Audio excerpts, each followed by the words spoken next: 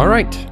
Should we dive into follow-up? Yeah. Sure. We haven't had follow-up in a real long time. Look how structured we are. You mean we didn't have follow-up because we got everything right all this time? Yeah. That's it. That's why. Cool.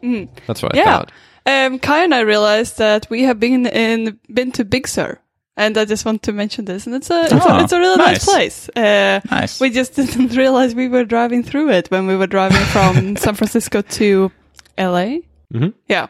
So we were driving all the way down, and then we drove through Big Sur, the scenic route, Nice. And I see why. So it's Big Sur has actually been my Twitter header picture for the last, 7 years. Probably, yeah. Okay. So, yeah. Nice. So you were on to Big Sur before it was cool. I claim nothing. It's just a coincidence that I realized way after they announced what the name will be. Yeah, nice place. Would recommend it. Yeah, it was actually really, really nice. Like, it's like the first place that I was like, all right, I've actually been to and I can vouch for. Yeah. It's a beautiful place in California. The first place? The first of the Macros named places. Oh, okay. I've not been to Mavericks or okay. Yosemite. Yeah. I do want to go to some of those, but I've not been to any of them. But Big Sur, 2 thumbs up. It was so nice so that when we were driving through it, we thought that we had planned to do the whole drive in like one day, and we thought that would be perfectly fine, but we cut it pretty short because it got pretty tight because we were stopping so much to look at the nice scenery in between. And it cost us to sleep in the dodgiest motel, roadside, weird, dodgy American, middle of nowhere. And they only had a smokers allowed room that we could sleep in. That was like the only one that wasn't booked, and it wasn't great. Yeah, and we it was so bad that we asked, how about sleeping in a car? And they're like, in this neighborhood, I wouldn't recommend sleeping in your car. Like, oh, shit. So, yeah. So that was not as nice part of Big Sur, but the rest was really nice. Nice. I also want to talk a bit about one of our segments last week. Yes. Last week, Kai had a fun game, which was basically us predicting which Mac is going to be the first one that we see being available with ARM or with silicon or running on silicon. Apple silicon? Apple silicon. Or just general Just silicon. All the other ones run on fossil fuel. Yeah. Running on Apple silicon. So I think based on that, I went to the Twitters to do a Twitter poll. Which was fun. So I asked people on Twitter which Mac they thought would be the first one that would be available with Apple Silicon. Do you guys want to hear the results of what people think? Yeah. Sounds good. I really like Twitter polls. I have recently discovered them, but I think it's really fun. It's such a easy thing to put together, but I found like, it's nice to see all those people being excited about the topic, and I like it. So there were 162 people voting. And which one do you guys think will win? In case you didn't hear the options, Zach, in case you didn't come across the tweet, the option was you're using Tweetbot. Yeah, the option was either I saw your tweets, but I didn't look at the options. Thanks. It was either the MacBook Air, MacBook Pro, iMac/iMac Pro, or the Mac Pro. Mac Mini didn't make it into a list because you only have 4 options. Did anyone vote for the Mac Pro? Well, I'm asking you guys. What do you think came? What do you think? I think the Air probably won that one. I would say the Air wins and the Mac Pro loses because realistically, the Mac Pro being the first Mac, that needs to be a joke answer. That can't be what people actually think. Yeah, so Mac Pro. Let's play this in episode 150 when it turns out Apple releases the Mac Pro as the first iMac. The Mac Pro definitely lost this. It got 1.2% of the votes. That's more than I thought. Is that just one vote? I think it's 2 votes. Okay. And then the MacBook Air won with 43.8%. Close second is MacBook Pro with 37.7%. And then iMac Pro with 17.3%. iMac Pro. Interesting. iMac/iMac Pro. As I said, I could only put 4 options in the poll. Yeah. Okay. Yeah, that sounds about right. It sounds right. Yeah. I thought because, I still think it's the MacBook the 13-inch MacBook Pro, or potentially the new one that we haven't seen before, but like some smaller form of the MacBook Pro. But Air is a really strong candidate as well. I'm leaning slightly more towards the Air at the moment, just based on the Min Chi Kuo predicting that the redesign will happen next year now. Oh, I haven't heard that. So I don't know. I mean, it's not like he's never been wrong, but just if I would be forced right now, I think that considering that the MacBook Air and the MacBook Pro 13-inch are both very good candidates based on no discrete GPU and those kind of things, I could imagine either of those. And if there are more and more rumors kind of manifesting themselves as seeing the MacBook Pro 13-inch refresh next year instead, I would pick the MacBook Air. Also means Zach feels better about his purchase. I'm still a bit sad that they killed the 12-inch MacBook, though, because that feels like the perfect candidate for this. That was always significantly underpowered. But who knows? Maybe that's coming back. It very well might. Maybe that would be exciting. And then we'd all be wrong in all of our predictions, and that would be sad. But it would be a nice product to have, I think. But it's just all of those. I think all of those products, all the ARM-based Macs will be so significant improvements that it's, I think they can probably get pretty much through entire laptop range. They could roll out ARM Macs. Yeah, I think all of them will be. I expect many of them to be released in very close timeframes to each other. So I think maybe we get the Air and the MacBook Pro. Because I do think those will cannibalize the rest of the lineup, right? If you get a 13-inch MacBook Pro that is faster than a 16-inch and half the price. That's true. You sort of have to. It's hard, right? Yeah. If you're saying, well, still please buy the 16-inch, but you know it will be replaced soon, but still please buy this, despite the smaller one being that's true. Twice as fast and half the price. But that's why they have to be strategic about which ones they update. And I don't imagine we're going to be in that scenario where a low-end computer is significantly outperforming the 16-inch MacBook Pro. It just doesn't make business sense for Apple. Yeah, but it's hard, even right? if it's possible. It's hard, though. Like the MacBook Air in any reasonable new Apple Silicon chip will probably outperform the base model's 13-inch Pro at least. Probably. So it's hard. But that base model 13-inch Pro has always been an Air class laptop. I know, but now then you kind of have to almost discontinue that at that point, because it's like otherwise the Air is better in every respect. It's kind of weird, apart from if you need like a little bit more color spectrum on the display or a bit more brightness, but that becomes kind of strange when everyone's like, hey, the Air is super fast.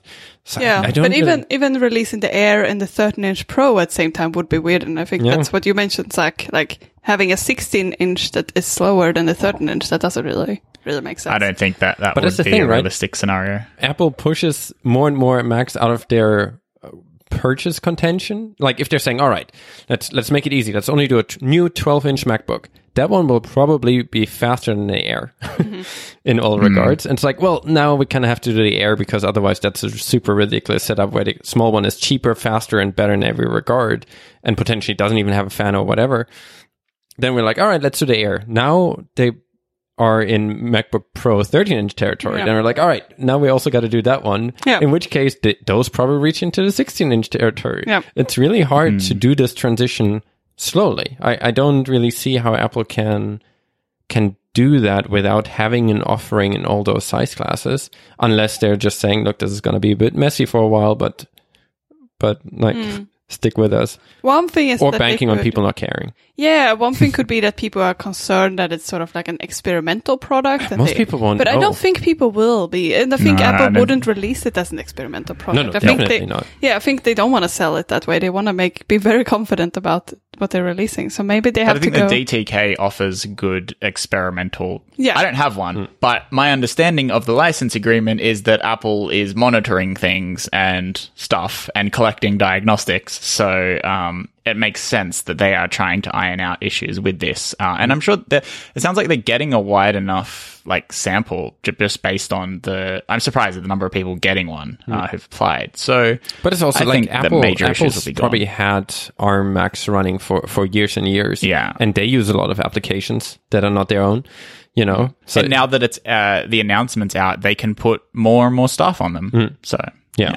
You know, I would be surprised if there wouldn't be larger chunks of groups at Apple using ARM Macs almost exclusively at this point, even if they're not in the new industrial design. Just Mac Mini or any kind of existing case with new chips in just makes sense. Yeah. So yeah, we'll be. Totally. I'm very fascinated by how to do this. Not from a technical perspective. I think Apple has that. I don't think there's a lot of concern about that, at least on my side.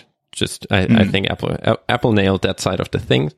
what is interesting is the strategy, and whether they're just saying, hey, most people probably won't care. They will just hear, those are the good ones, buy those good ones, and Apple's happy if more people buy the Air over the Pro for a few months until those are even better. Or even, I mean, realistically, Apple probably wouldn't mind if people buy the Air because it's faster than the 13-inch Pro, and then a new 13-inch Pro or 14-inch Pro comes out, and then some people will upgrade. I mean, that's not a terrible situation to be in, as long as everything just gets better overall. But yeah, it will be interesting. Because can you imagine that they would release the entire laptop line in one go? Can't imagine that happening. But it would be very interesting if they did. And I mean, they do have all the parts, right? There's nothing that would prevent them from doing that. So what makes you think they wouldn't do it? That would be such a splash of like, all right, new MacBook Air, new MacBook Pro, new MacBook Pro 16-inch. That would be quite the announcement. I mean, it's just not a very Apple thing to do. Like, even if you look at in the past when new Intel chips have come out, it's not like they update the entire line overnight. Usually, like often, not always, but often the 13-inch goes first, and then the 15-inch or vice versa. Like, but this time they're in charge of it, right? Entire thing. Usually Intel cannot provide enough chips. Apple can say, all right, we used a new one, and Intel's like, we have 4. And Apple's like, you mean 4 million? They're like, no, 4. But also, like, later this year, when the time frame that the first Apple Silicon Macs are going to come out is probably not the best time for Apple to be mass producing Apple Silicon for other devices, given that it's iPhone like peak season. So it might not be the best time of year to be like, hey, suddenly every laptop we sell has an Apple Silicon chip. I don't know. I think Apple would like to have I mean, I don't know how much the A series chips are a bottleneck in production capacity, but I would assume that, considering that Apple knew this, again, not a forced transition. Apple planned this for a while. In theory, TSMC has quite a lot of capacity worldwide to build chips for Apple. But I also don't think they're that close to each other. There's nothing saying that. I think if the iPhone is still on time, being released in September, then they will get over the initial. I guess, what do you call it? Like the initial demand for it. And then they could release the Macs in November, December. I think that's still enough time. And again, we were also talking about binning, right? We don't know how maybe they're building for like the lower end ones, like the MacBook Airs or the 13 Pro. It might be the same type of chip they're fabbing for those and the iPhone or the iPad or whatever else is being updated at that time. And there might be even synergy of building switching multiple things over at the same time, because they can use those chips across. I don't know. Either way, I'm very much up for that, right? I think that will be fun couple of months and years. Yeah, definitely. It will be fun. Usually Apple's pretty good at this. So I'm excited to see, all right, which strategy do they go with? Is it something where like, this seems weird, or is it something where like, oh man, that makes so much sense? Yeah. No, I'm very interested, both from like a logistical standpoint and from a marketing standpoint, and just how the announcement will happen. I always find those things to be quite interesting. But also like software. I don't know if Apple is. Like the fall is already quite busy, but having now an operating system also released on the new architecture, I'm sure adds some extra overhead for a while. So even that will be interesting, right? When do they get all the software ready for those new? I think the software might be more of a bottleneck right this year than hardware. What do you think about the potential idea that maybe the first Mac would be an hybrid? With like a touch input, like the first one would be a touch input, so Apple Silicon Mac. That would be like a completely different product. In that way, they wouldn't have to worry about it sort of being better than any of the other products, right? What do you mean? So if there would be a completely new product in the lineup that, I don't think many people have been speculating that it might be a Mac coming out that will have touch input as well, that you can use with your hands. That's what touch means. That's what touch means. I only use touch screens with noses and feet. Didn't know you could use them with hands.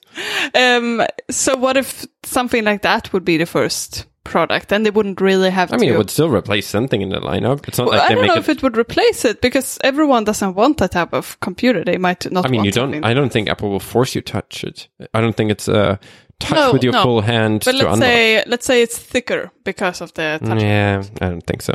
No, you think it would have I don't to think be Apple would be like, here's a fat new device that's slower and garbage and no one wants it. Could it be a completely different product? It might not be a MacBook like we know it today. No, I don't think so. I think whatever. If we see Touch Macs, they will be just as useful for non-touch use cases. So you think it will be, because what I'm you look at the iPad, right? The iPad, you're not thinking like, whoa, what a fat device. No, but the iPad is thicker, so... But not thicker than... Not thicker than the entire Mac. So what I'm thinking is like maybe the screen itself would be thicker, so that you, and therefore it would be a different market, or maybe it's a detachable screen. I don't know how much I feel about touchscreen Macs. No, I'm just putting it out there as another alternative. I would be very surprised if this is not gonna replace. If whatever Apple does, I think will be pretty much slot in replacements for existing Macs. I don't think we'll be like, here's a new category of computing device. Yeah. No, I feel like it's going to be... No, I feel like it might be something coming up, but I think it's too early because I think it's something you would want developers to be a bit more prepared for. But I think now when iOS apps are becoming available... Just touchscreen Macs are super freaking I know awkward. You don't want this as a product, but I'm just saying from a like company perspective, if they would want to release something like this, it would make sense to... They need super stable hinges. Like, imagine the hinge. I still think this is likely. I think it's likely, but it's weird, right? You need a super stiff hinge because otherwise you tap it and you just fold it over, and it's just like you don't want the display part of the computer to be super heavy, and you can no longer open it with one hand because it needs to maintain touch pressure. You don't want. I know you don't like it. Like even now, like the glass is really, really thin, and there are reasons for that. That needs to be a bit thicker. I mean, I guess that's kind of your point, Malin. It's just, it just makes the device so much more awkward in so many ways. It's like more awkward. Like I don't want to have a computer where I have to like pry the two sides apart because someone wants to use their fat fingers on it. I don't know. So you don't think this will be a thing? I don't. I think it's more likely for desktop Macs than. Oh, really? Just because you don't have a lot of the ergonomic issues with it. I still don't want it because it's still freaking awkward to touch your iMac. Yeah, but that aside, like, do you think it's unlikely that they have a touch iMac? I think touch Mac. I think it's somewhat unlikely, unless it's actually like a like you have a hinge thing, or like Lenovo has some kind of weird things where they're calling them yoga. They kind of flip around and lay flat in front of you, and it kind of behaves more like an iPad. I mean, not really. It's a bit awkward because keyboard and stuff. But in theory, it's like you kind of fold it together so it's a flat thing, and then you touch it. But it's really awkward to touch things in a laptop shape with an open display. I don't know. I just don't see how to make this not freaking awkward. So that's one thing. It could be something convertible, and therefore it would have very different form factors. So it would not really compete with the current ones. But I don't think this would happen this year. I have a feeling that if it happens, it would be at a later stage. The number one argument for it is iOS apps on Mac, right? Because there's so many that will be super awkward to use. There's some kind of reason that Apple says this is only on ARM Macs, because in theory, they could change the way we're uploading builds that we also upload an Intel build. So there's no, like, I mean, obviously, things are a bit different, but in theory, it's possible to do that on Intel Macs as well. So there seems to be some kind of reason that it's ARM only. It's either just because it's easier to opt in everyone without shipping new builds, or there is some kind of form factor difference that makes it a bit less awkward. But I don't know. I know that is the one argument I can see for Touch Macs to make iOS apps more comfortable, but otherwise it's just not an operating system made for touch. The form factor is awkward. I don't know if any of you have used touchscreen, like there are a bunch of laptop, like Windows-based laptops with touchscreens. It's just really, it's as awkward as you would imagine, and I don't know, like they're just inherently awkward. Yeah, but I really don't think it's super awkward, but people also really like them. I know. But I also don't think Apple would make it awkward. I think if anyone can make it good. I agree that it would probably be better, and the manufacturing quality alone would far exceed any like Windows laptop. But you still people have like it. Ultimately, that's what it comes down to. Like, if you don't like this and you don't want it, you don't ever have to touch your screen. But if you are somebody who wants this, and for you need a laptop with a touch screen, then I can understand Apple putting it in from like a business perspective. I agree. I'm just trying to think about how would I design this thing to not make it more awkward. And that's, I agree. There's got to be some work. I'm probably not the target audience for that, and that's okay. No. There are features in the macOS right now that I'm not the target for, right? But if we do that, how would we design this device in a way that it's not objectively worse in the things that it's currently doing well? Mm-hmm. And I just don't know. The hinge problem is an actual problem because you want the hinge to be movable when you want to move it, but you also want it fixed when it's not. I don't think Apple will have like a software lock where the hinges can no longer be open and closed because it's now in like you're touching it mode. That's kind of weird. Mm-hmm. And you need it to be less flimsy. I just think there are a lot of challenges. And what do we get? We can touch our screens. I feel like the offset there or the trade-off is not great unless I'm missing something very obvious. And I think in general, Apple is fairly conservative with making things because a lot of people like it if they can't figure out a way of making it actually great. And I think we're still on that side because, again, I unless we can flip it around, the hinge is just a core problem and the stability of the display part of the computer. So I just don't see a clear path of like, obviously this is what it will look like and it will be great no matter if you want to use touchscreen or not. But we'll see. Cool. Moving on from follow-up. Kai, you sent a screenshot that indicates a few things. You have a weather widget on your home screen, so that gives the first thing away. But the other thing that I was curious about, you had to shuffle around some home screen icons for this because it's taking up 2 whole rows. How did you do it? So there are a few things to unpack here. First of all, it's summer in Vancouver, and as you can see from that widget, apparently summer in Vancouver this year means you really need those short-term rain forecasts. Yeah, that looks an awful lot like our forecast here today. I know. We've got rain forecast the rest of the day. Yeah, it's not the most glorious summer day here today. And bang on the same temperature as well. Nice. But it's really nice. It's like, because I assume Apple uses the dark sky data now for the short-term rain forecast, and super accurate. And now it's on my home screen, and it's really nice. That's exactly where I want it. And it also switches like fairly smartly based on whether it's raining or not. So what I have is I forgot what it's called, but essentially the medium-sized widget. So it kind of spans across the whole device and takes about two app icon rows. That is exactly what it is called. System Medium, I believe. Oh, there we go. I was doing a bunch of widget work a few days ago. So. Oh, fun. Yeah, so if it's raining, it just shows you like the next, what is this interval? Next hour of rain. If there's no rain forecast, it shows you the next couple of hours of temperature change and sunset and those kind of things. And I think that's really nice. I think it shows you sunset as well. Yeah. So I'm quite I do like having my weather at a glance, so I can decide when I want to take a walk, when I want to be out, when I don't want to be out. And that's exactly what it does. So it's really nice. It's actually more glanceable to me than a lot of the watch complications, just because I get a better overview over what's kind of coming over the next hour. Mm-hmm. So I really like that, to have that there. It does save a lot of the need you have for opening a weather app generally. It is interesting that what you said about the accuracy with Dark Sky, it's really good that they've integrated that. Unfortunately, I don't think I'll be able to switch to the Apple Weather app in Australia just because their data provider is still not very good. But I do welcome third-party weather apps that use more accurate data and do very similar things with their widgets. Yeah, I'm sure Carrot will have something on day one. Yeah. I would be very surprised. Carrot, Snowflake, there'll be a few. Yeah. But because of that, I think that's really good. And it seems to be updating when I would expect it to, and seems to... In that screenshot, it's a bit behind, though. Is it? It's about half an hour behind.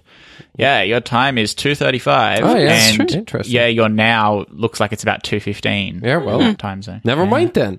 But I'm sure they'll figure it out by the time that. I'm sure. Yeah. It's beta 2. It's fine. I mean, wasn't it showing Cupertino weather all the time until beta 2? So I've been. How do you find the beta so far, Kai? Yeah, I've been there. No real complaints, really. There are a few, like, sometimes, like, if you go to the app library and you came from a different view, there's, like, an app icon that kind of disappears for a brief second, but it's very, very You didn't minor. need that one anyways. It comes back. It's just very minor visual glitches, but overall, I for most of the day, apart from the nice improvements, like a lot of the animation curves are nicer, going to your home screen keeps everything interactive a lot quicker. Some of the animation curves are tweaked just so slightly to make the operating system feel nicer. It feels really like smooth but snappy at the same time. It's and some things feel a bit quicker. I think it's really nice. One thing I liked watching you using your phone, Kai, is that you can, as an app, like if you leave an app, as it animates back into place where it's like if it belongs to the dock, but as it animates down to the dock, you can still interact with the screen, so you can still go to whatever page you want and continue going, like opening the next tab. And I think that just makes it feel a lot faster than it used to feel. Search is way faster and more reliable, and it now highlights, like, what I usually use, or I'd say 9 out of 10 times I use search as an app launcher, similar to Alfred or Spotlight or whatever you want to use on a Mac.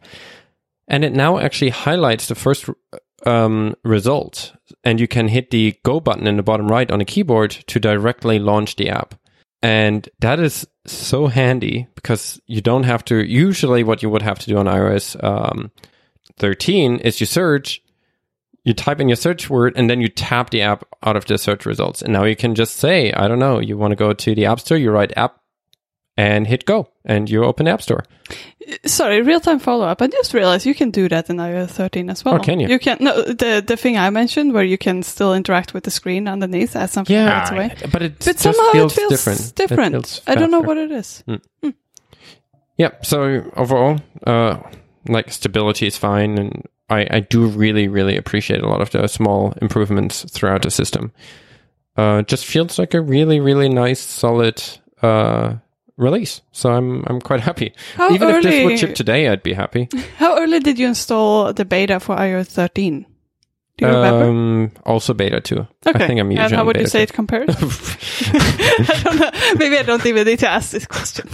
I mean, I've seen that a lot on Twitter, but it feels like 14 is more polished than the current 13 build. Like, in a lot of ways, just like animations and weird jagginess that I sometimes had on Springboard, it's just all significantly nicer. And then having things like the widgets, and I mean, Zach alluded to that, I got rid of essentially all my home screens. And you keep them hidden? Yeah, I just hid everything apart from one screen. And even that one isn't full. I have a dock with four apps in it, and then 3 rows and a widget, and that's it. I don't even have the full first row, the first home screen page full anymore. And I go with, like, use search for everything else, and it's great. It's good for that. And I mean, I had so many apps on this phone anyways that I had more apps than I could fit on the allocated whatever it is, 9. I don't know how many pages you got before things just no longer show up on your home screens. So it was overflowing anyways, so I might as well hide that. And you weren't a folders user, were you? No. It's just too much work. Yeah. I install like 3-4 apps because every time I'm like, all right, let me try to find a good example of this kind of flow. I just install like 4 or 5 apps, and I usually delete the ones that are just not good enough, but all the other ones I keep because I want to show them sometimes. Like, if I show someone, it's like, here's a good onboarding flow that's not too obtrusive, I have that available, and I usually want to be able to show that quickly. So I do have an excessive amount of apps, but it's just too much to actually, I'm not one to maintain those things. A computer can do that for me. Right? But realistically, anything beyond like the second homepage on most people's phone is something that needs to be searched for anyway. Yeah. So I think this new approach is nice. Haven't been able to use it yet because I'm only running the beta on my iPad, and things are a bit different there, but I'm very much looking forward to it. How comes you're holding off to installing it on your main phone, Zach? I'm trying to release a thing for 13. Okay. Or like some software that needs to run well on 13. I don't really care about 14 yet. Once that's out the door, I will happily do the update and just rely on the simulator going forward. But because I did the thing where I update my iPad before my phone, I will have no devices on 13. Now, obviously, I can use family's phones and like friends' phones. Like, it's not a big deal, but just because I am developing with 13 in mind at the moment, it's better to be able to run that on my phone directly. Makes sense. And know that that's the experience that somebody who's using it in the public is going to get. Yeah, from seeing Kai using iOS 14, I'm very intrigued to start using it, to update mine. Yeah. And I just feel like we're not going to build anything for iOS 13. At least that's not the plan at all. And the Orbit app will be 14 only. So I don't see why I should hold off for that reason. And also, like, it's not really a problem if my phone crashes on me when I'm in the middle of the day, because I'm not really doing anything. Like, I'm not going out really. Like, I know this is the perfect beta year, and here I am holding out when normally I'm like the first one of us on the beta. I know. But it's also this time, like, all my bank apps just work. My vacuum cleaner app just works. Mail apps just work. Podcast client, weather apps, like all the things today. Man, look at how many things I use my phone for. 4 things. But all of them just, they work. So there was no reason for me to hold out. And it's significant enough of an improvement that I, like for example, the widgets and some of the other new features in 14, I actually had ideas of what I want to build because I actually exposed myself to using that.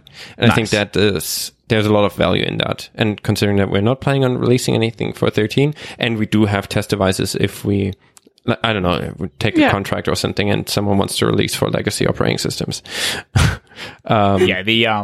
The widget one and getting to use widgets constantly is a big reason for wanting to update soon, because like I mentioned, I have started work on some widgets, but I don't know how they behave from a system perspective. Like it's very different on an iPad, which sits in one place, and I don't really look at throughout the day. I look at it sort of once or twice a day, versus on my phone, watching them change and looking at the examples of how Apple do things. Like I was even thinking, like, just looking at Apple's examples, like I would probably put the screen time widget on, not because I'm interested in the data, but just because I want to see how it updates and how they treat the different size classes, and just run them for a day and get a sense for how those things are changing. And so then I can sort of apply that in my apps, because obviously not having any third-party examples yet, but hopefully those test flights will start to roll in over the next couple of months.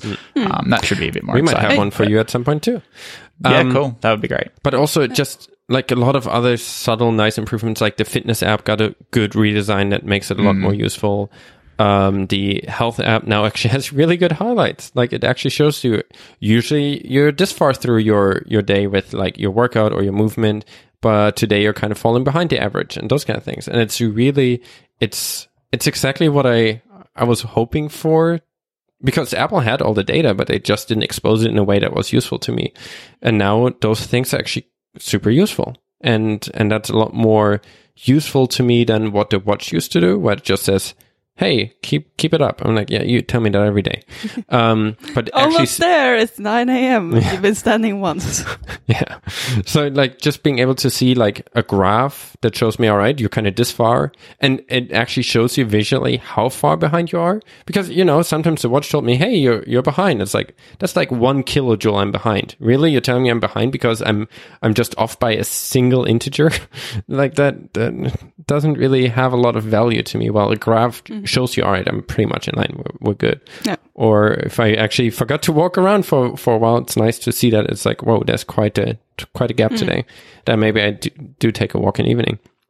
So just overall, like throughout the entire system, everything got nice improvements, and all of them seem like they're going in the right direction. And I think it's a really good sign, considering that we're only in beta 2 and probably in the one of the more challenging years to develop Apple's system updates. Yeah. So overall, very, very big fan of iOS 14 so far. Also, I want to say in general, I'm very impressed by how much it feels like Apple and the teams at Apple have gotten done this year. I was sort of expecting this to be a pretty quiet year once the whole COVID situation started, but it feels like, I don't know, I can't really. By the look of it, it doesn't look like there's been many things being pushed forward or delayed. I mean, to be fair, some of those things have definitely been multi-year efforts. Like the Springboard changes have been in the works for multiple years, and it just didn't ship until now. That makes sense. It's not that, you know, yeah. like not everything we're seeing. It's like, oh, they started it when 13.2 was out. You know, and a lot of those were multi-year efforts. They just didn't ship in 13. That's true. Which was probably a good call because 13 already was a difficult release. Yeah. With what did actually ship. Yeah. So yeah. That's true, but I am very happy to see so many improvements, and I'm happy to hear that even though the like the home screen and the springboard looks quite different on iOS 14, it seems to be very stable, and I'm very happy to hear that. So I think I'll update. Do it. Yeah, nothing to lose. No, that's true. Literally, nothing to lose, really. And I can always. It's fine. I don't really need my phone right now, so it's fine. No, we're all stuck inside. Yeah. I mean, phones are less and less important. I know sometimes I get to end of the day and I have like 85-90% battery. Yeah. So it's been sitting there. Yeah. Sometimes I don't even, like, I forget to pick it up to the charger half of the day. It's like, I didn't really need it. To be fair, our apartment is pretty small. I don't have that many places to put it outside of this charging station, but yeah, I think I'll go ahead and update. I mean, our apartment is a small apartment, but we have enough surfaces that you could put it somewhere that's not your charger. It's not like you put it down randomly and it's like, oh no, it's on a Qi charger. My point is that if it's staying in the bedroom where my charger is, it's not far to walk and then go and look at something and then put it back down. That's my point. But, all right. Yeah. Just want to make people not feel too bad for our apartment. Right. Cool. Yeah, we can barely turn around in here. Yeah. Zach, how do you like the widgets so far, the work that you've been doing on it? Yeah, it's very interesting. I like how it ties heavily into the shortcut system. So if you've done much with shortcuts, you have sort of configurable parameters. I've actually run into a problem, and maybe this is interesting for the show. So I didn't configure my shortcuts in the right way when I initially built shortcuts. Okay. And I'm trying to think of a good way to migrate.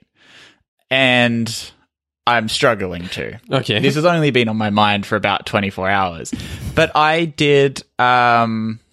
this was just me being naive 2 years ago and not realizing the full power and capability of shortcuts. I did a lot of things that were you logged in with typed. some evangelists for the last 24 hours? No, I watched WWDC session videos. Okay, yeah. Which thing. And honestly, the thing is, if you followed best practices when creating your shortcuts, 2 years ago, and especially last year, you'll have no problem setting up widgets and configuring the data for it. It's really good. Turns out doing what Apple says is beneficial. Yeah, I know. But I have I have widgets that I would like to... Sorry, I have shortcuts that I would like to... that I consider legacy shortcuts. And I am considering... So the thing is, people people add these shortcuts to the Shortcuts app. So I don't want to break anyone's shortcuts. I don't want to be like, next version of the app removes a particular shortcut, and then somebody's got their Siri command or their Shortcuts app set up to do that. It's just it just wouldn't. And you cannot migrate them to the best practice approach. There's no way that I know of. Now, what I'm thinking is changing all of my under the hood donations to basically manually migrate to a new shortcut that I add. And so then all of the intents-based ones, like the recommended time of day things that the system does, will all suddenly transition over to this new type of shortcut. Now, obviously, I lose any goodwill with the system about user habits until that point, but I'm happy to make that trade-off. If somebody is in the flow of using the app, hopefully that, the system picks up on that pretty quickly. But yeah, I can't find a good way to migrate because I was thinking about, how it would work and I couldn't think of a way. I've never done any shortcut related things. So what's the challenge? Why can you not migrate? What prevents you from migrating the code that drives those shortcuts? So I haven't done any testing. So this is all theoretical in my head. But I'm thinking, so if I update the old custom intent, some of the parameters that I've got set are, as I mentioned, strings. But then I would update the intents definition file to accept basically an object type or an enum case or something like that. Okay. I don't know how I would go about... I would still need to handle the old ones because users might have a shortcut configured in the Shortcuts app that uses the old configuration style. So it's got basically the string saved where it shouldn't. And I would need to handle that coming into the intents handler. But my understanding is the intents handler can only handle current intents. So if I change something in my intents definition file, then the intent handler, let's say I change an object type from string to int, just hypothetically, the intents handler suddenly can't handle a string coming in for that parameter. Now, I haven't tested what actually happens if I do this. Maybe the shortcut breaks, maybe not, maybe the shortcut disappears. I'm not sure. That's on my to-do list for this afternoon, actually. So we will see. But I am, just at a high level trying to think through how I can do this, and I'm really struggling. So at the moment, I'm thinking of just adding a new one and slowly phasing out the old one and hoping that nobody uses it. And then maybe in like a year, I can drop it from production builds. Could you do that? I'm like Kai. I haven't done anything with shortcuts before. But is the intent handler specifically expecting a specific type? Is it expecting a string or an object? Yeah. So it's a bit like core data in that, you know, when you create a core data object model, it goes away and creates an NS managed object under the scenes, and it's got those properties, and they are like bound to the types that you specify in your core data model. It's a bit like that for an intent handler. So if I change, I don't know, if I've got a parameter station name, for example, and I change that to, or station ID, station code, and I change that from a string to an int, hypothetically, then suddenly all of the code that references that intent handler is going to say, wait, you're handling this as a string, not an int, change that, or vice versa, or whatever. So could you do because it's updating the model object behind the scenes. Okay. Could you, if you change it to an enum and the enum takes a string as an initializer, would that potentially initialize the enum or try to initialize that enum, or is that not an option? Good question. I can try. I'm unsure, but yeah, that is one of the things that I'm going to play around because, like, in theory, that works, but it just depends how the intent handler operates behind the scenes, and that part would be a black box. But it might very well be that I could get the raw value out of it. And like, let's say it comes through as an undefined enum case, which is entirely possible. Maybe I can access some kind of raw value thing and just handle it behind the scenes. So that's why I'm saying I haven't actually tried this. I've just been thinking about it. For my testing, I've just created the new quote unquote perfect intent, the one that I want with, models and stuff created in the intent. It's very much like core data where you can create your models and it generates stuff behind the scenes. All right. Yeah. So it's a fun one. But if you've got your intent do you use your own shortcut stuff? Yeah. Yeah. Partly because I'm testing and partly because it's handy. So I've still not used one for anything. No, I remember I've started on recent versions of iOS. I've started getting a few recommendations. So I get them all the time for my app, and that's a lot of the time because of testing on the lock screen or in the Siri search. They're the two main ones. Okay. Did I maybe disable it? Because I do not recall ever seeing like... Wait, is it, don't you have to set them up? Are they supposed to come automatically? No. A lot of the time they'll come automatically. The ones that you talk to Siri for, they need to be set up. But just the suggestions, the Siri suggestions, a lot of apps are donating things in the background. So recently I've been seeing Carrot weather suggestions in the morning because it knows I like to check the weather as soon as I wake up. So that's often on my home screen. On my lock screen, I wouldn't say all the time, but it's fairly often. So I'm guessing that behind the scenes, Carrot Weather is saying, hey, Zach, check the weather in X location. And the system knows that, and I do that enough days in a row, and it goes, hey, I think this is what you want to do now. And then it's up to the app to handle that. So some of the shortcuts will just deep link into the app, and others will pop up their own like intense UI and show it then and there, which is obviously preferred. I feel like I haven't seen any showing. Yeah, man, we're just too unpredictable. There's just maybe with the A14 chip in the next phone app, we can figure out how we work. I honestly think that might be a problem. So I think probably like 2 weeks ago, I started getting this, the smart charging functionality on the iPhone when it's like predicting when you will wake up and when you will use your phone, and then it will be charged by then. I started getting that functioning 2 weeks ago. Okay. Up until then, I guess I was just not predictable enough, so it could enable this. It's taken a year. But it's the thing, right? We're not like we are awake and asleep at completely random intervals. Completely different days there's no pattern. It's like sometimes we wake up in the morning early on weekends to work or having meetups. Others we sleep in on the weekends, and same for weekdays. Sometimes if we release a new build at 3 a.m. in the morning, we're probably sleeping in a bit longer. Speaking of, our Orbit update just went into review. Ooh, exciting. How exciting. Super exciting. Yeah. So that's my widget summer. But yeah, sorry, Marlon, to answer your question, because I definitely didn't do that. From a development perspective, they're fun. And, SwiftUI, it's cool, yada, yada. Really, all you need to do is configure a view based on parameters. So the parameters that your view takes in is the shortcut. So you need to configure the shortcut. This is assuming you're using the shortcut approach. You don't have to use the shortcut approach. But but I guess the benefit is like, if you, especially us, we're going to build a new app anyway. So why not do it through the shortcut? Is there any downside of doing it through the shortcuts approach? No, I think it's nice because it's more customizable. So, for example, you could have, the example Apple gave in their WWDC video was like a banking app, and you had 3 different credit cards and you wanted to pick your credit card. Like you could pick sensible defaults, but if you're using the shortcut stuff for configuration, then in theory, the system knows about, say, the 3 credit cards you've got with your bank, and then it just allows the user the option to pick between them, which is really nice. So yeah, there's no disadvantage that I can think of. It's just how you want it to be configured, but it allows for like maximum customization, because what I want for Petty is you to be able to add a widget for any given station. And so I will pop up a list of stations and allow you to search for your given station. It's not very useful to have 2,000 items in a list. Even sorted alphabetically, it's still not useful. You're going to need a search.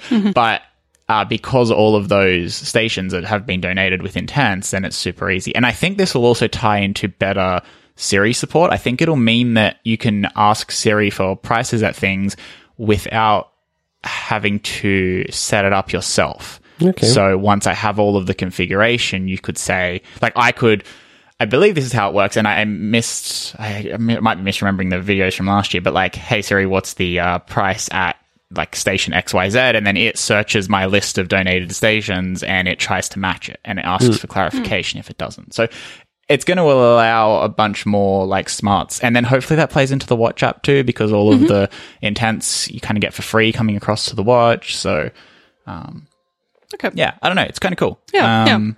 I think we have some use cases for Orbit, but we also don't want to force it. Like, we want to have like a realistic, like, great use case for it. I mean, there's some for the donation of things, like if you tend to start your timer, right? We can donate when you start timers, because then we can suggest, hey, looks like if you happen to always work from 9 to 5, Monday to Friday, we can then show you on the lock screen, hey, you want to start a timer for client X, because you tend to do that. But that's more of a shortcut rather than a widget. But we would already donate those kind of things, and then be able to, on the widget, we can then also like assume that we might want to show you the start timer for client X in the widget or something. That when you tap it, that you directly deep linked into the state where you can then start the time entry for that particular client at that particular project or something like that. That's the thing. You could have widgets that can be configured with a given client. I mean, you could have a widget that's for all your clients and just shows all your tracked time over that week or that month or whatever it might be. But you could also then donate different clients to the system, and then you could pull it up and say, hey, I want to see a widget with my track time for company XYZ, and that could be really cool. And then I think you've got some nice graphs already that you could probably reuse as SwiftUI views in those widgets, which would look awesome on a like a phone home screen. I think we definitely have some nice things, and I'm so excited to get started on the iOS app. We have so many things planned. Our timeline is kind of, we have one bug fix, or I guess we're already at 1.2 now. We submitted 1.21, which is just a bunch of cleanup that was kind of bothering us for a while. Things that no one else would notice. It's mostly like, this alignment was slightly off, or I think there's like polishing that I think contributes to a nice experience of the app, but it's not like people will be able to put their finger on what was changed. And then our plan is to have 1.3, which will be like multi-team member support and kind of essentially kind of complete that entire feature set that we have so far. And then from then onwards, we'll kind of focus on the things that we want to build for iOS as well, and kind of some of the Big Sur stuff. So that will kind of run in parallel. And some small things that fall out as we work on that, like some invoice customization.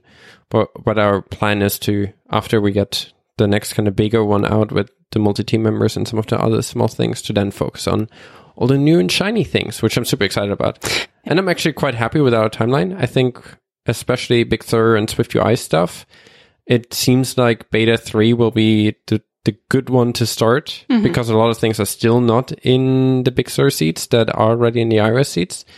So I think beta 3 will also, if you want to actually build like a serious SwiftUI app for Big Sur, I think that's the time. If you're not in a super rush, I think the seat 3 seems to shape into the one you would want to target to start to work on it. So I'm quite happy with how this turned out so far. Yeah. I think that will be fun and fine. I would really like to get started with the iOS app, though. I'm just like, I feel like we have so many things we want to add to it, and I'm super excited to do it. And I think this will be a fun journey to just see how we can reuse components across both of the platforms, since we used SwiftUI. I think many things will be reusable, but we never know what we will run into. In general, with SwiftUI, you never really know that. So I think I'm really looking forward to get started. And I also see all those people on Twitter like experimenting with all those new things, and I'm like, I just want to continue with that. But yeah, we have a few things we want to ship, and then we will get there. Yeah. But like you said, you're jumping at the right time when things have started to stabilize, and you still get to play with new shiny before it's technically released. Yeah.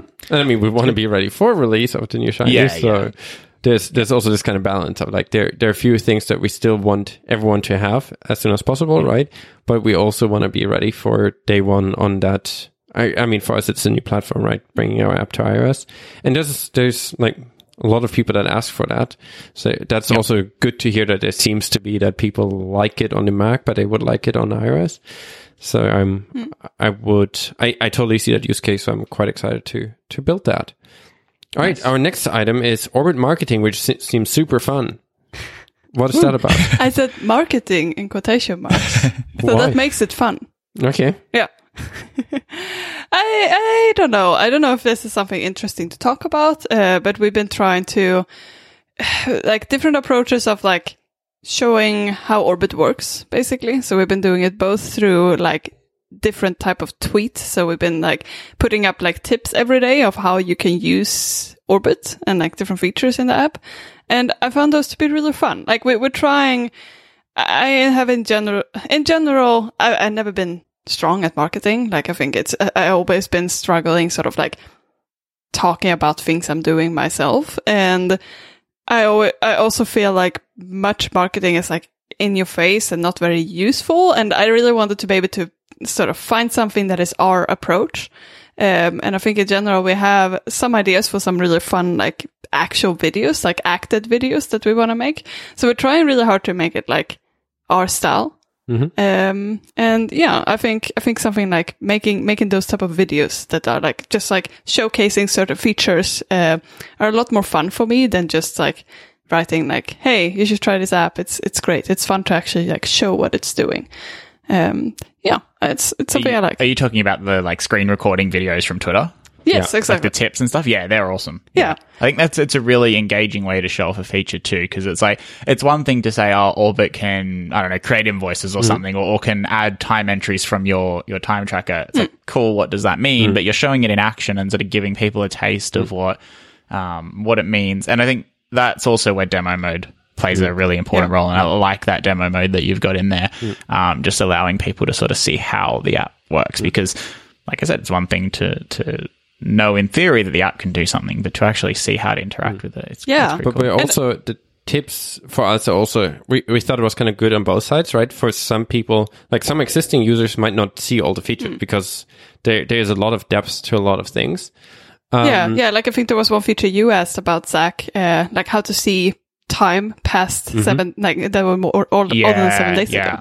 Yeah, and I think and that was a bit hidden, but it was easily explained. So yeah. So we thought it's like a place to point to in case people need it. So it's kind of, I thought it's a nice balance of like actual tips for people that already use our product and like it to see some things that they might not have been aware of, but also for people who've not used it to potentially be curious, because I do think a lot of the things are quite neat.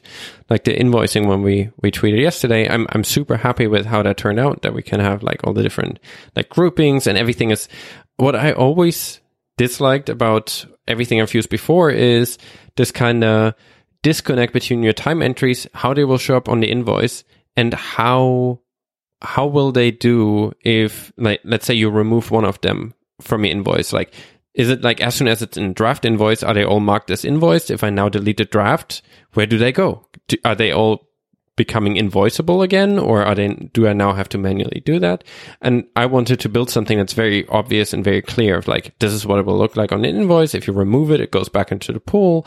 You never lose anything. And that's why we do everything kind of live updating in that view. And I quite enjoy that to do it that way, because you never have just a next button that some others might have where you're like, all right, now it does something and we'll see what it does. But it's like, no, you see what it will look like and then you can customize it from there. But it's always live with your actual data. And I personally really enjoy that. And maybe there are other weirdos like me.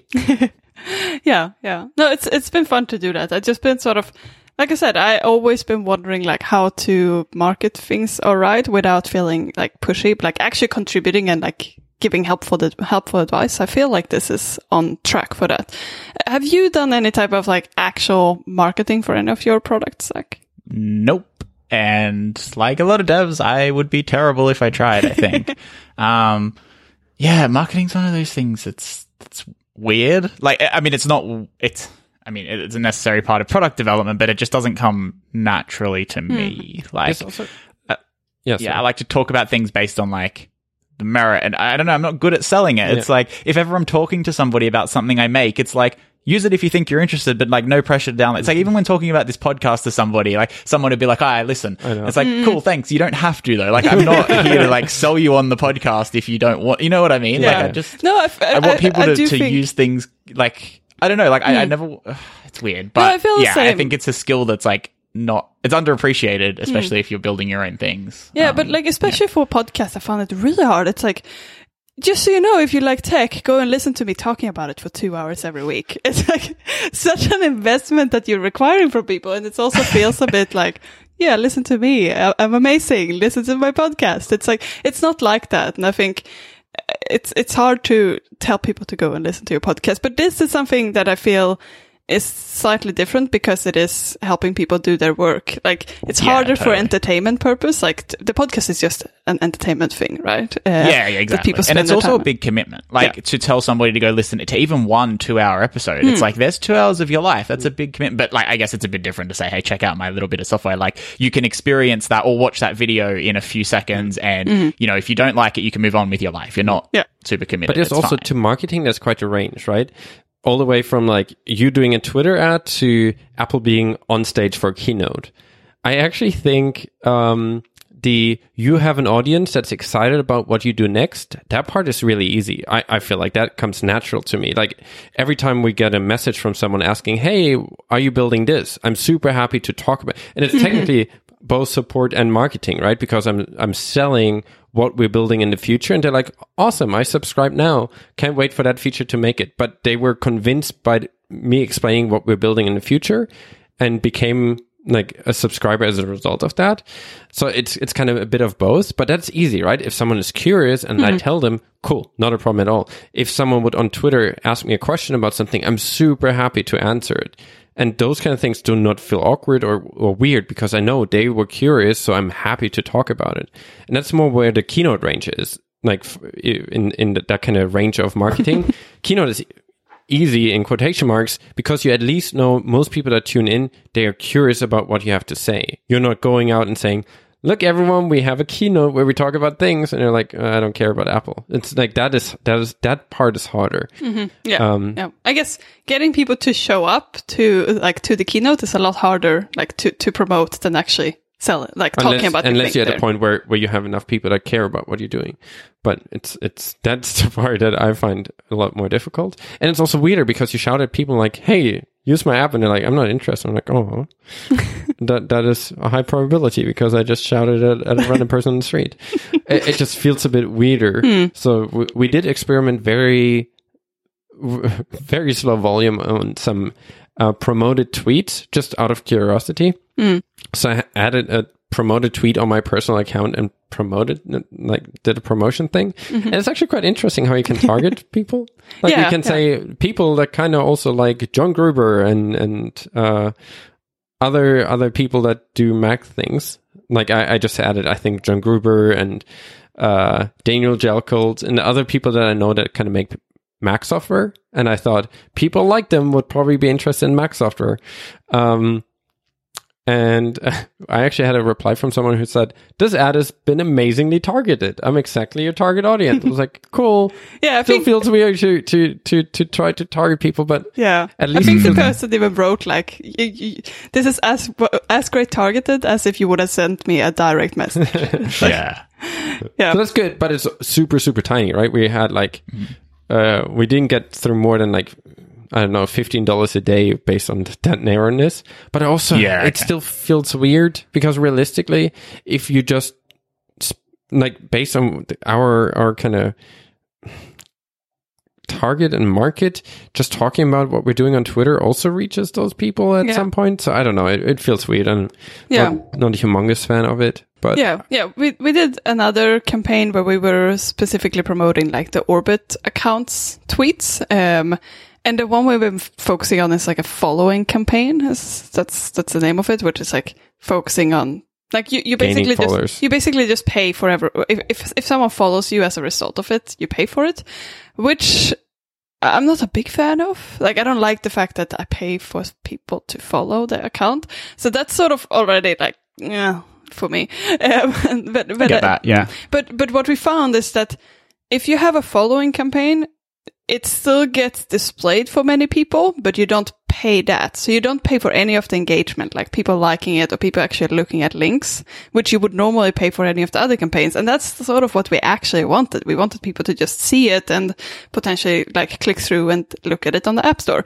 And what we found was that like, it was quite a good way of like hacking it because it's like many people won't follow the account, but many people will be interested and maybe look at App Store.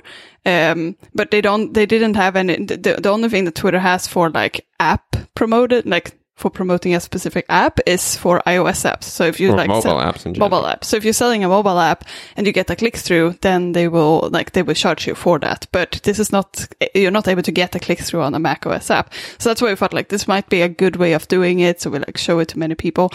And like that was fun to like experiment with, but we just found that is very hard to measure because like even if people end up following us or if no one is following us, we don't know, like we can only look at how many impressions we had and look at how many people like were interested in the tweet. But then it sort of stops there because we can't see how many people downloaded it based on that at all. And it just feels a bit like, well, we're doing something and we see people looking at the tweet and that's fun. But yeah. In the end, I feel like I personally I really don't like seeing ads myself.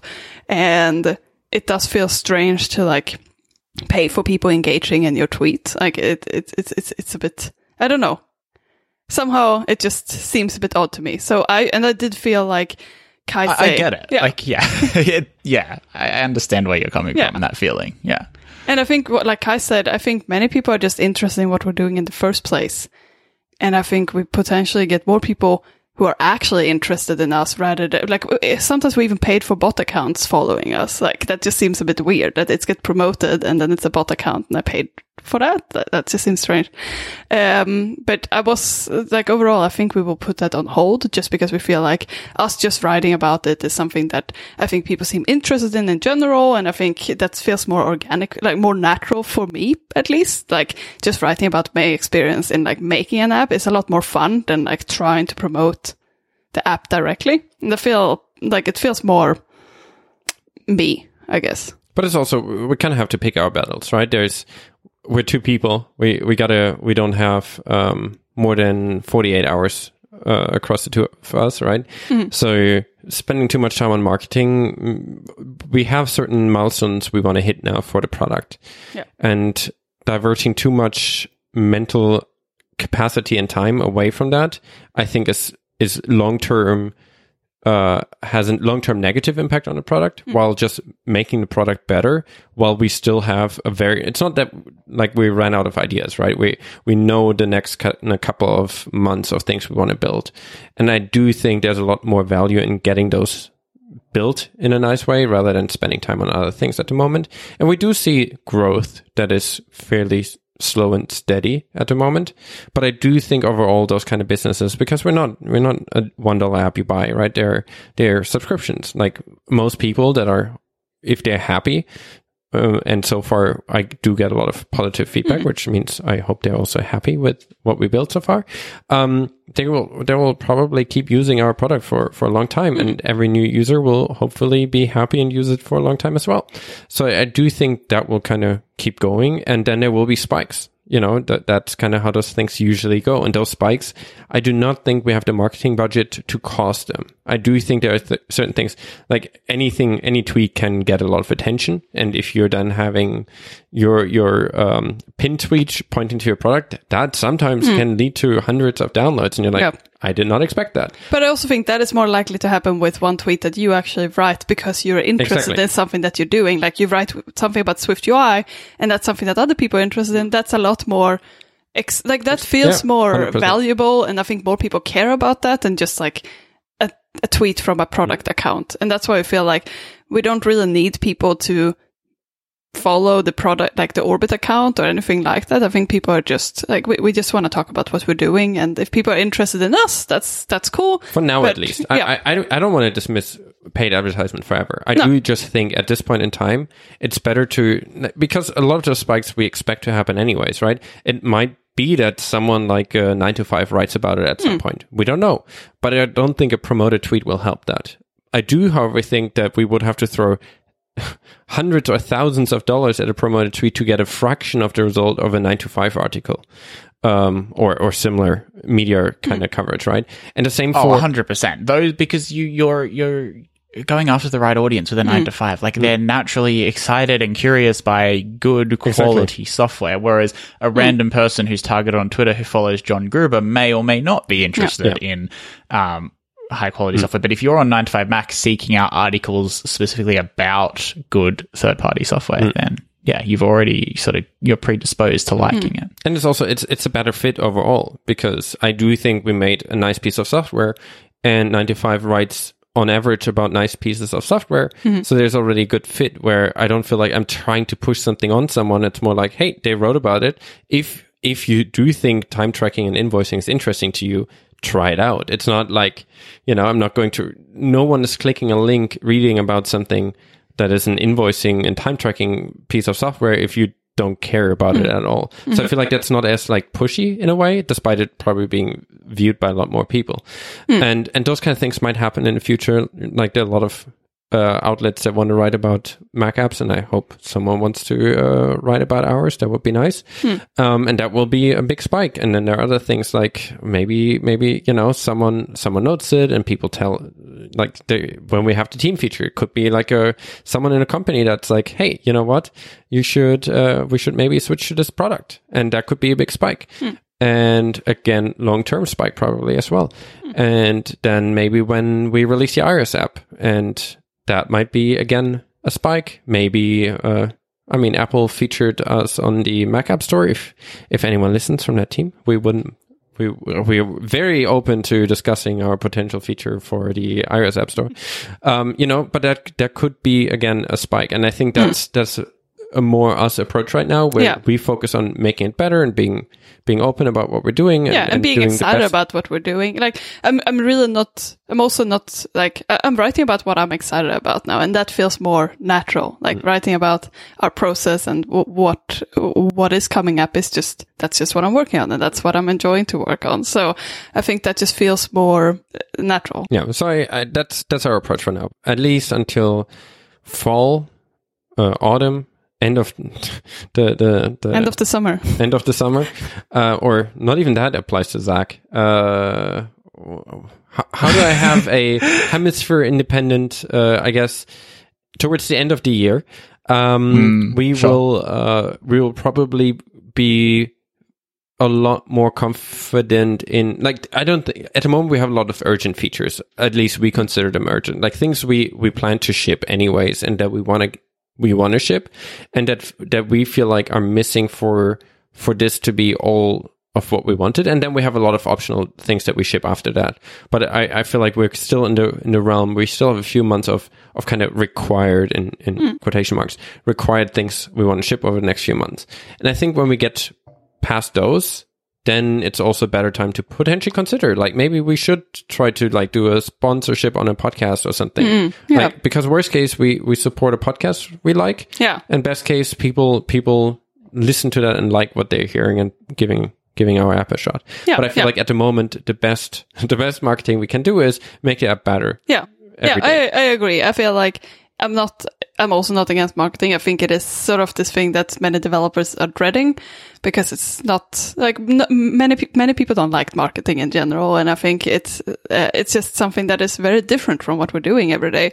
But I think it can be very beneficial to like get the word out there. But I think there are, like I say, I think at the moment we have to put just so much work into like figuring out the Twitter. Like if we do Twitter ads, that's like so much too. You have to invest a lot of time into it, and I agree. Like, it's better to just focus on the app for now. And I think, podcast ads is something that I think could be fun, because it's like it's actually showing it to people who are interested in macOS in the first place, and also supporting the podcast, which I think is important. I mean, the ones that need support. There are also some that are already swimming in money. Don't need to support those. No, that's true.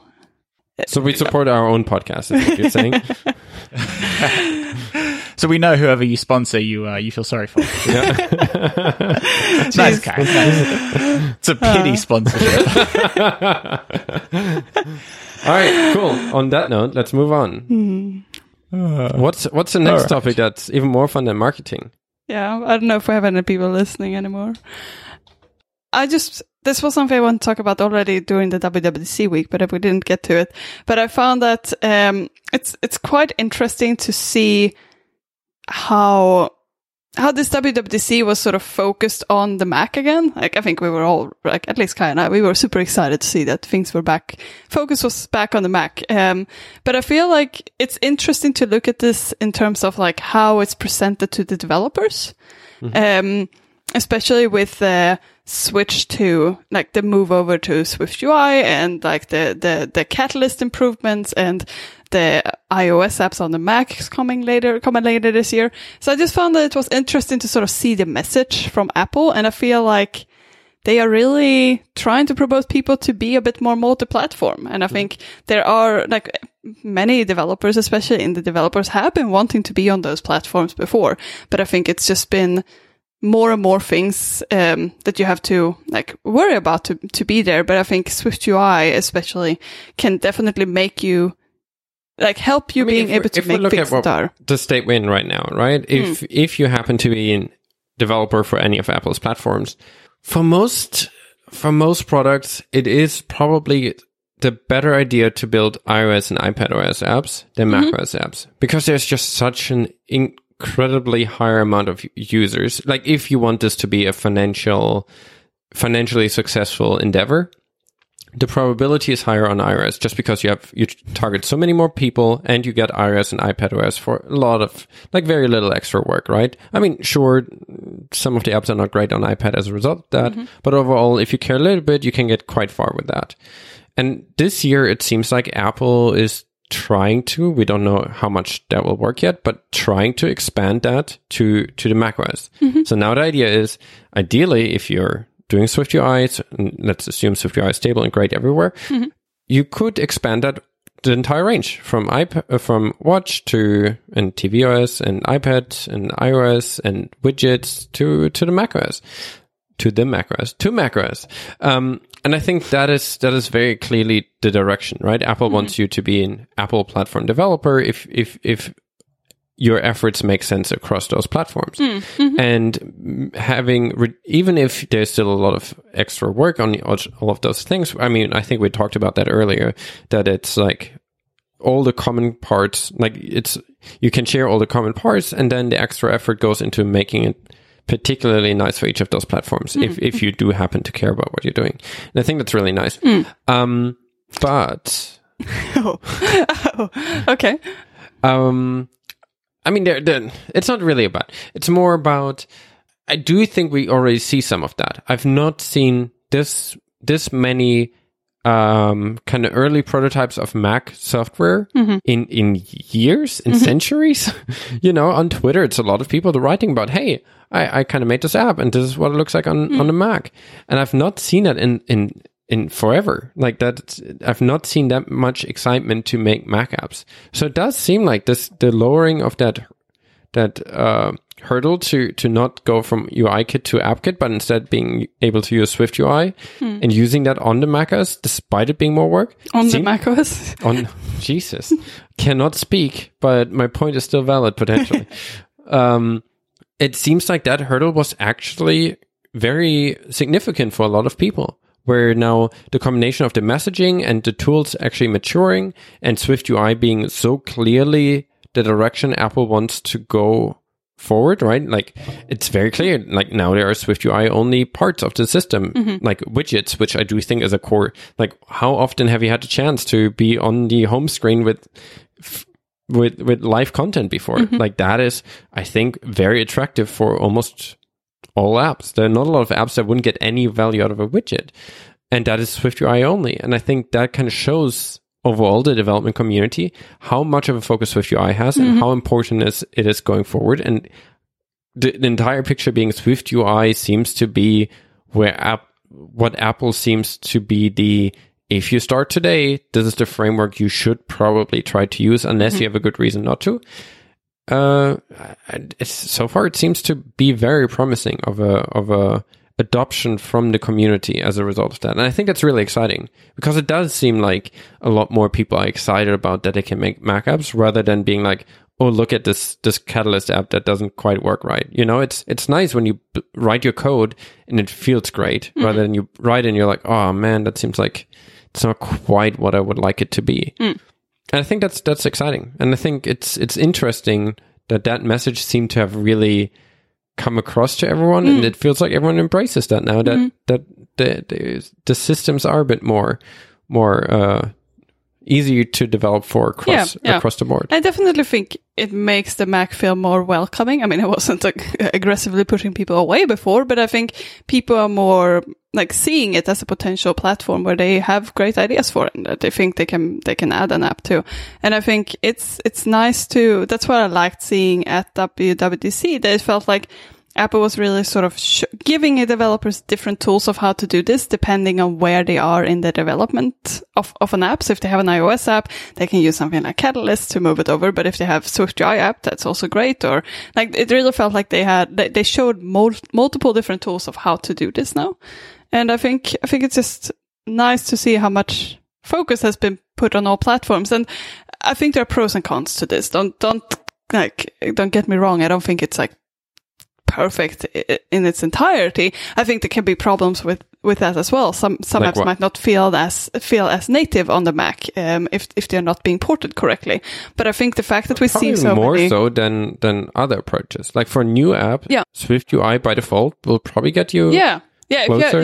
Yeah. But I think if you see, but also the fact that so many people in the like developer community seem so excited already now, that really makes it feel like people care about making something that is nice for the Mac, not just like a direct port. It seems like people are excited in like being on the Mac, and I'm hoping that this will mean that we have some really great apps on the Mac. And I think it's something that people have been wanting to move to. It seems like people have been wanting to do it for a while, just judging from people's excitement about it. And I think it's great to see. But it also seems like an opportunity. I think this is a really good opportunity for smaller or indie developers to actually make something. Because on average, I would say indie developers care a lot about what they're building, probably more so than multi-billion-dollar companies where someone decided we need an app, make app, you know. And it was always hard with the existing tool chain to make something. Like, it's a lot of effort and a lot of maintenance to maintain something if you would have to have completely separate or very minimal sharing between your tvOS app and your iOS app and your iPadOS app and your macOS app, you know, and your everything else you're building.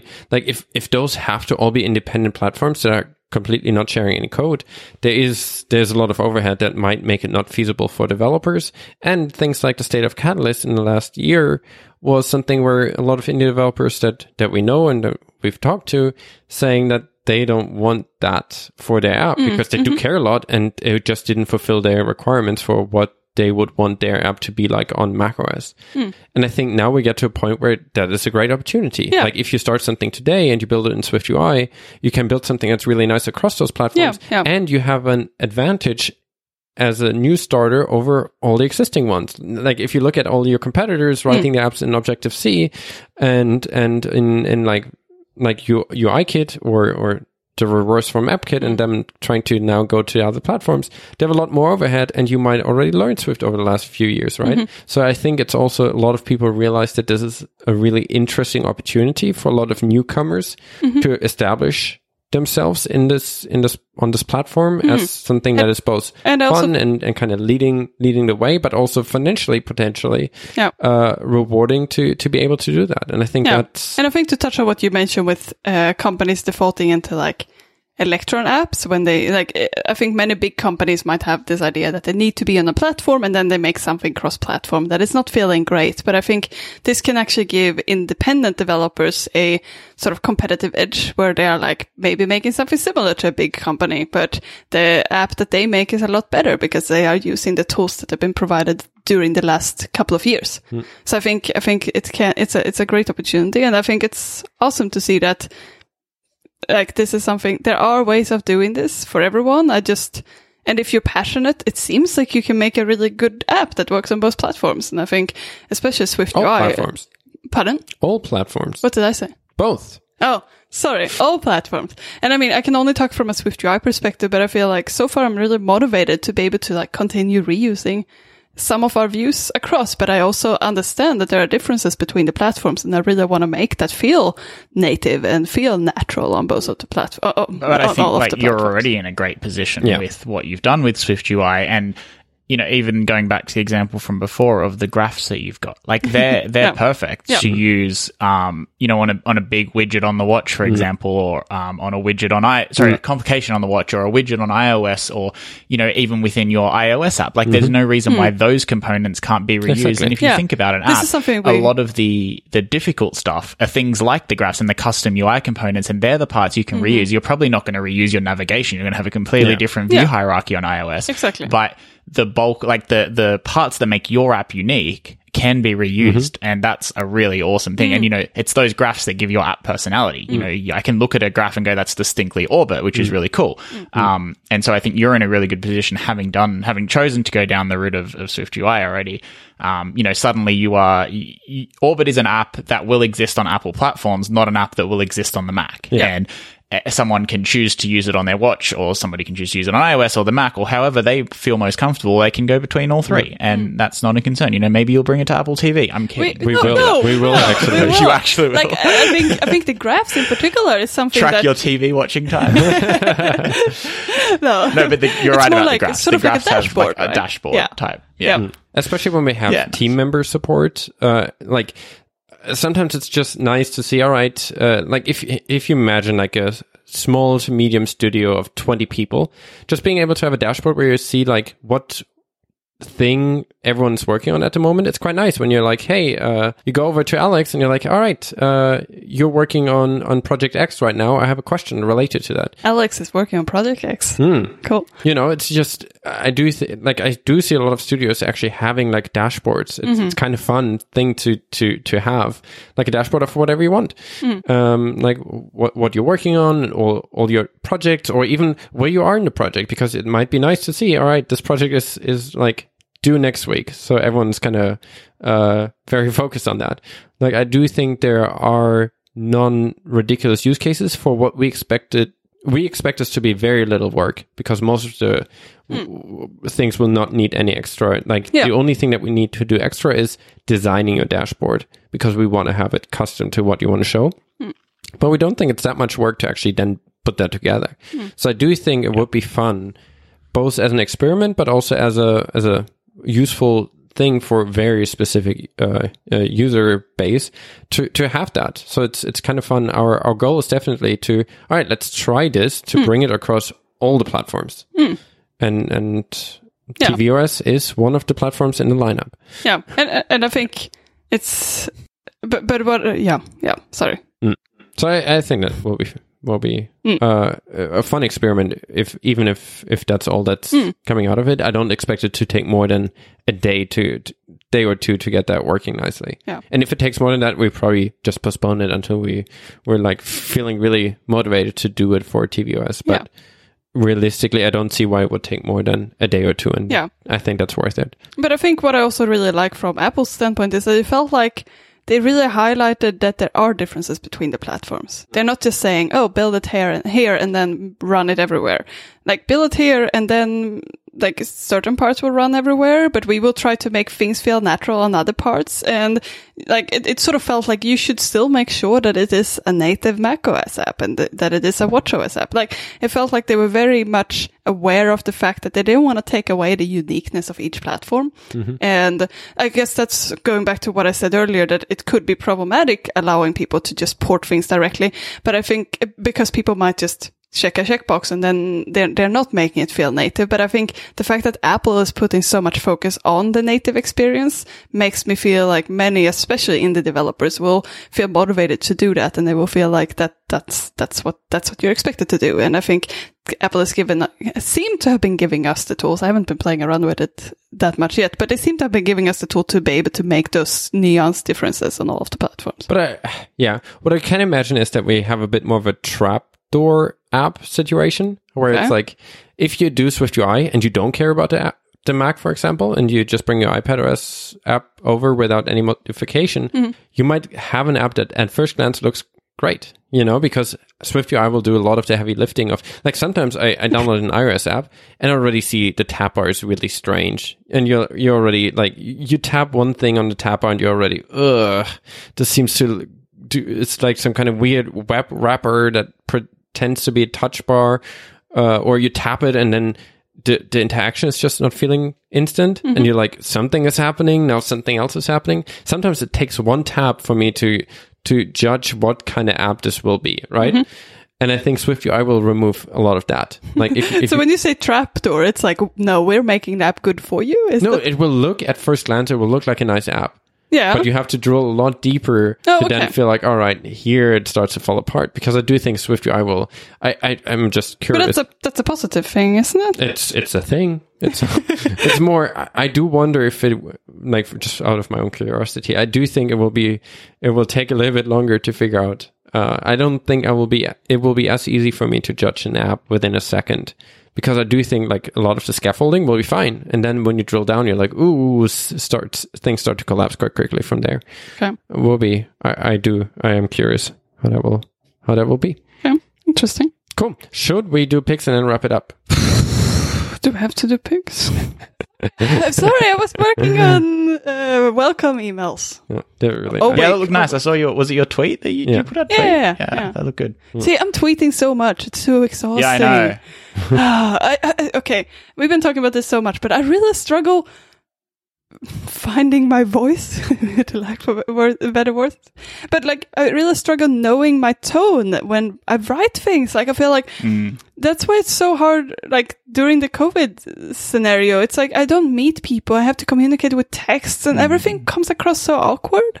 Yeah, text is hard. Yeah, Marlon sometimes like, do you think this tweet is good? And it sounds like a company just did something completely horrific, and they hired like super PR. Yeah, they hired a PR firm to release a statement. It's like, but today I worked on. It's like, but it's not like I'm writing about big things. It's like if I write about like a small feature I worked on, it becomes such a big PR thing, and like it's terrible. It sounds so like.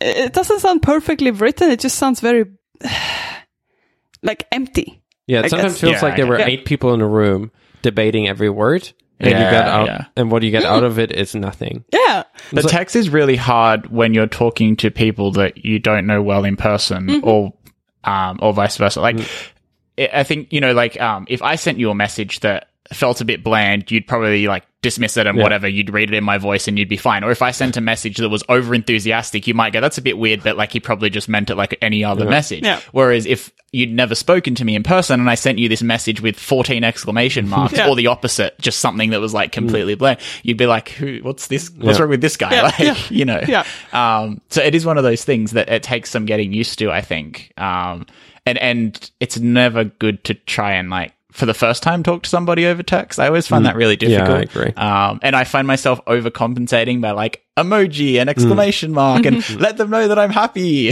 Yeah. But it's also, if you like, our personality is sometimes making a joke about something, and it's hard if you've not met that person whether they will get that or if they actually think you're mad now. It's like it's so hard, and then you like your entire text is full of emoji, and that's kind of looking funny too. It's like and then the difficult thing about Twitter is you're communicating to many hundreds of people, some of whom know you very well and won't care how you word something, and others with the first time they read anything from you and they might think you're a total weirdo if you then you also have a limit in how many characters you can express yourself in. No, it is difficult. I get that. But I think I'm just practicing. I just continue writing things, and it gets better. But you get. It's good. Often a good trick is just don't think about how you write it. Like that's what I do with all the customer support stuff. I've handled customer support exclusively over the last couple of weeks. And thank you so much for that. Kai is so good at it, and like I would just. I'm just struggling wording things. So what I'm doing is I just think, what if I would talk to this person? What would I say? And then I write it. I was like, all right, this is pretty good. This is my like first draft. And then I just change some words or some sentence that feels awkward, and I'm good to go. And I'm trying to not overthink it and not trying to polish everything. I'm just, how would I say this casually? Put this into text. Do a second pass very, very quickly, and then send it away. And that works really well for me. And it's a lot easier that way and feels more comfortable and casual. But and people seem to be fine with it. Like you're not coming across as snarky or sarcastic. And turning people is so much fun. Like turning people. Yeah, overall sounds like you're running a like a sect or something. No, it's a spy operation. What do you call it? What is it called in English? Cult. No, it's a infiltration and spy mission. Oh, okay, that's better. So it's like I would say 95% of emails and messages we're getting are positive. They're positive with something. It's like, how does this work, or is this on the roadmap or something to that extent? And then 5% of them are kind of either they think they talk to a bot or a bot-like person, where they're like, I didn't want this. I'm like, I don't even know what you're referring to. What don't you want? Don't you want our welcome email? Don't you want the app? Don't you want the subscription? One person just replied a stop. It's like, I don't know what to do here. Do you want to stop your subscription? Like, then I would need some information from you, and also I can't do that. Or do you want to stop getting emails from us, but you didn't sign up for an email list? This is a transactional email. I just sent you an email because you create an account and you want to confirm that account. So I don't really know what to stop here. Or is it like, what does stop mean? So I usually just get back to him and it's like, hey, just to confirm, you want to stop you want me to delete your account, or do you need help like canceling a subscription? Just let me know. I'm happy to help out. But sometimes there are also people that are like just kind of annoyed. They're like, because I do get it. Like we do ask for account information and then ask for money. It might be like if you didn't look at the App Store listing, you might not see that there is like a subscription and you might be annoyed. And some people were really annoyed up front and sent me an annoyed email. It's like, hey, you got all my personal information and now you're selling it and now you're asking me for money. I'm like, that's not quite what we're doing, and explain it and be really like friendly about it. And one person's like, cool. Well, I think I subscribed then. Or today there was a person that's like, I don't want this. I was like, okay, cool. We talked a bit. And I was like, all right, maybe I give it a look again. I was like, this is fun. Like if you're actually nice to people, they respond well. Yeah. Yeah. I don't know why we have to start at hostility as a starting point. I think that's a bit weird. But I maybe like a lot of people are being screwed by tech products lately. So maybe that's where it comes from. But so far, I've not had or maybe this is just the first Mac App Store app they've ever downloaded. Maybe. They're not sure what to expect. Maybe. But it's I've not had a single person that stayed hostile past the second reply or past the first reply and then getting back to me, which I think is a really good sign. I think that means that our potential customers or people trying it out are generally nice, friendly, positive people. But they might have been wronged by others before. So all we have to do is not wrong them. And that's kind of easy. That's kind of what our goal is anyway. So simple business strategy. Hey. Yeah. But we definitely need, for this to be sustainable, we definitely...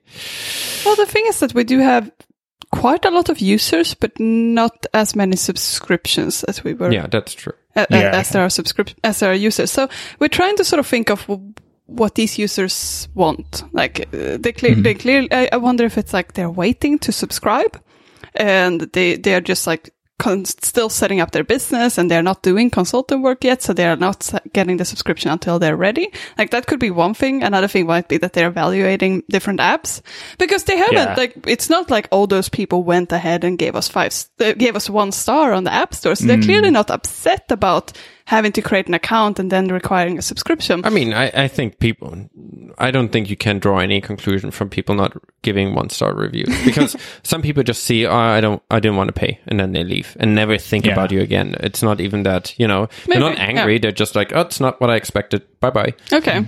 So I think that is common. Like I sometimes have that for apps that really shouldn't be subscription. I downloaded a QR code scanner today because I don't even know why. There was a QR code that Apple couldn't read. And I was like, all right, I just want what is the raw string behind this? And I realized that I already built one because popped up $15 a day subscription. And that's the thing. It's like 3-day free trial, and then it's $7.99 per week or something. It was something really strange. I was like, yeah, obviously not, and deleted it immediately. And I'm sure also there's no person behind us being like, oh, I'm so sad that no one is subscribing to my scam app.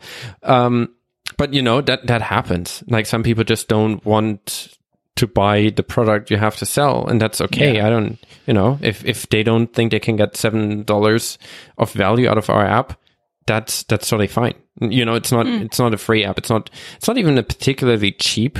Like I do think we're in the we're in the more serious price category for where the App Store is right now.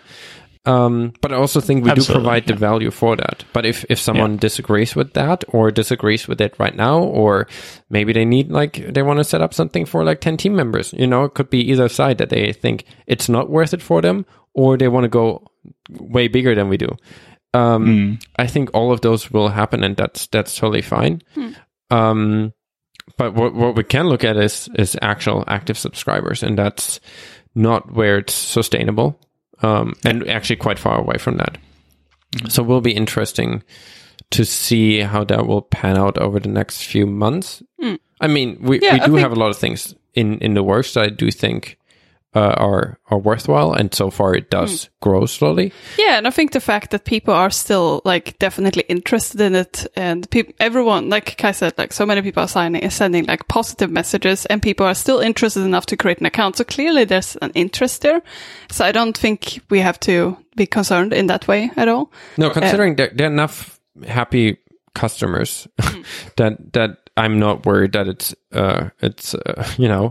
vaporware. It's definitely, I mean, we use it every day. It's a nice piece of software.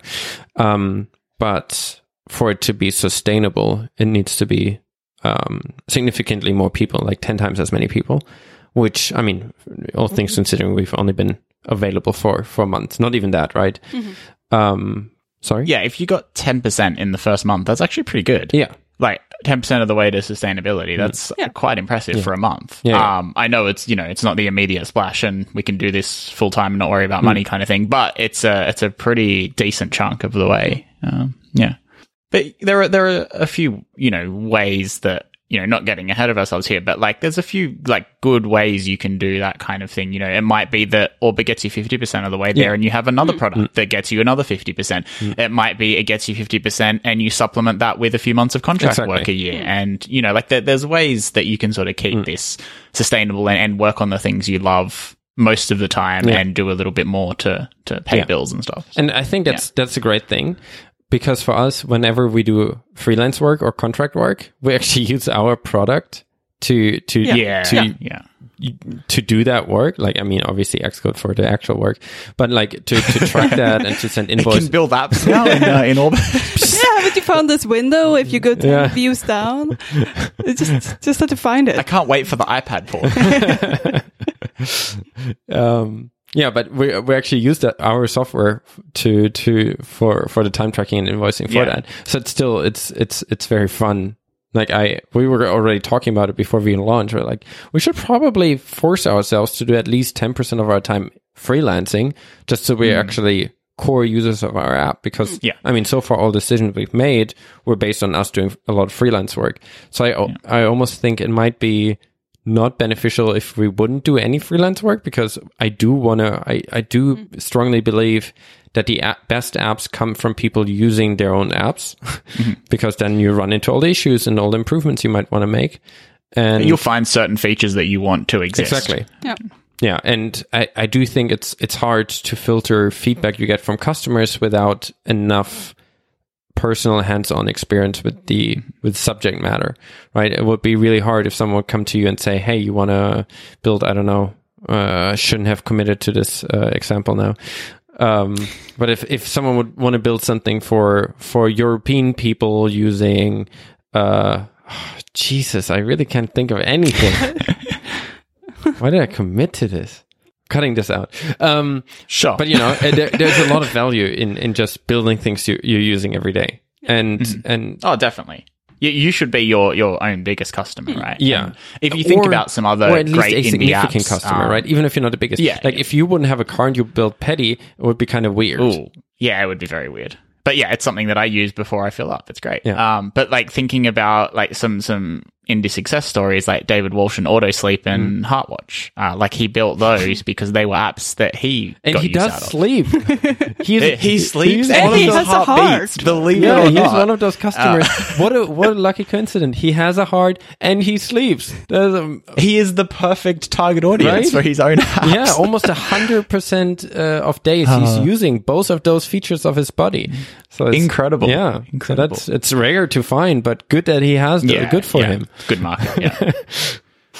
Sorry, but like that is how a lot of the good indie ones. Yeah, I agree. Right? Yeah. It's something that somebody wants to exist and it doesn't exist, and so they build it, or they have pain points with existing solutions, and so they build competing products that do it better. Yeah. And I mean, there's a different range, right? It's very unlikely that sleeping is being deprecated in the human body anytime soon.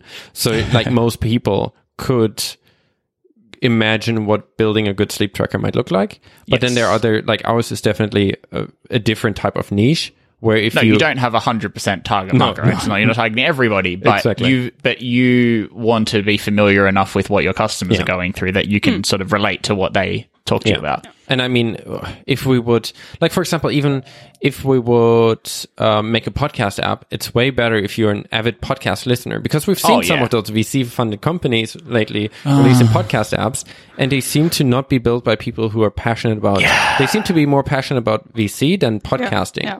And as a result of that, all the people that are passionate about podcasting are not using them, and they, it's not an app that goes anywhere, despite them having all the basic ingredients for success, right? They had hundreds of millions of dollars, and they hired only the best engineers in the world that can solve binary search trees with their eyes closed.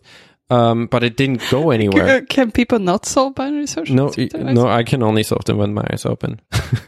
But you're doing better than me. I can't solve them at all. No, I'm just saying, if you can solve it with your eyes open, I think you can. Outside of the. Anyway, I do think that those apps would be better if people that actually care about podcasting would have built them with less money. Yep.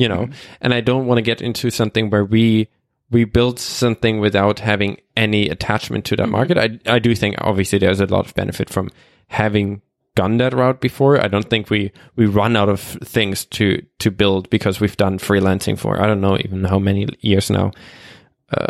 Many years. So there's a lot of experience to tap into for this, but I do think there's value in using it every day and run into issues. And I mean, we see that with Apple and frameworks. It's the same thing. Apple's frameworks are the best if they build things on top of them. And that's just universally a good idea. The more you use your product, the more you run into small issues or even rare issues or small usability improvements or gain new ideas of how to make it even better. Even if there are no issues to point out to, there might be great ideas of how to bring it to the next level that you wouldn't have thought of if you never use it. And I think that there's a lot of value in that, and I don't mind that to build something we're actually using. That's it. I stopped recording in 3, 2, 1.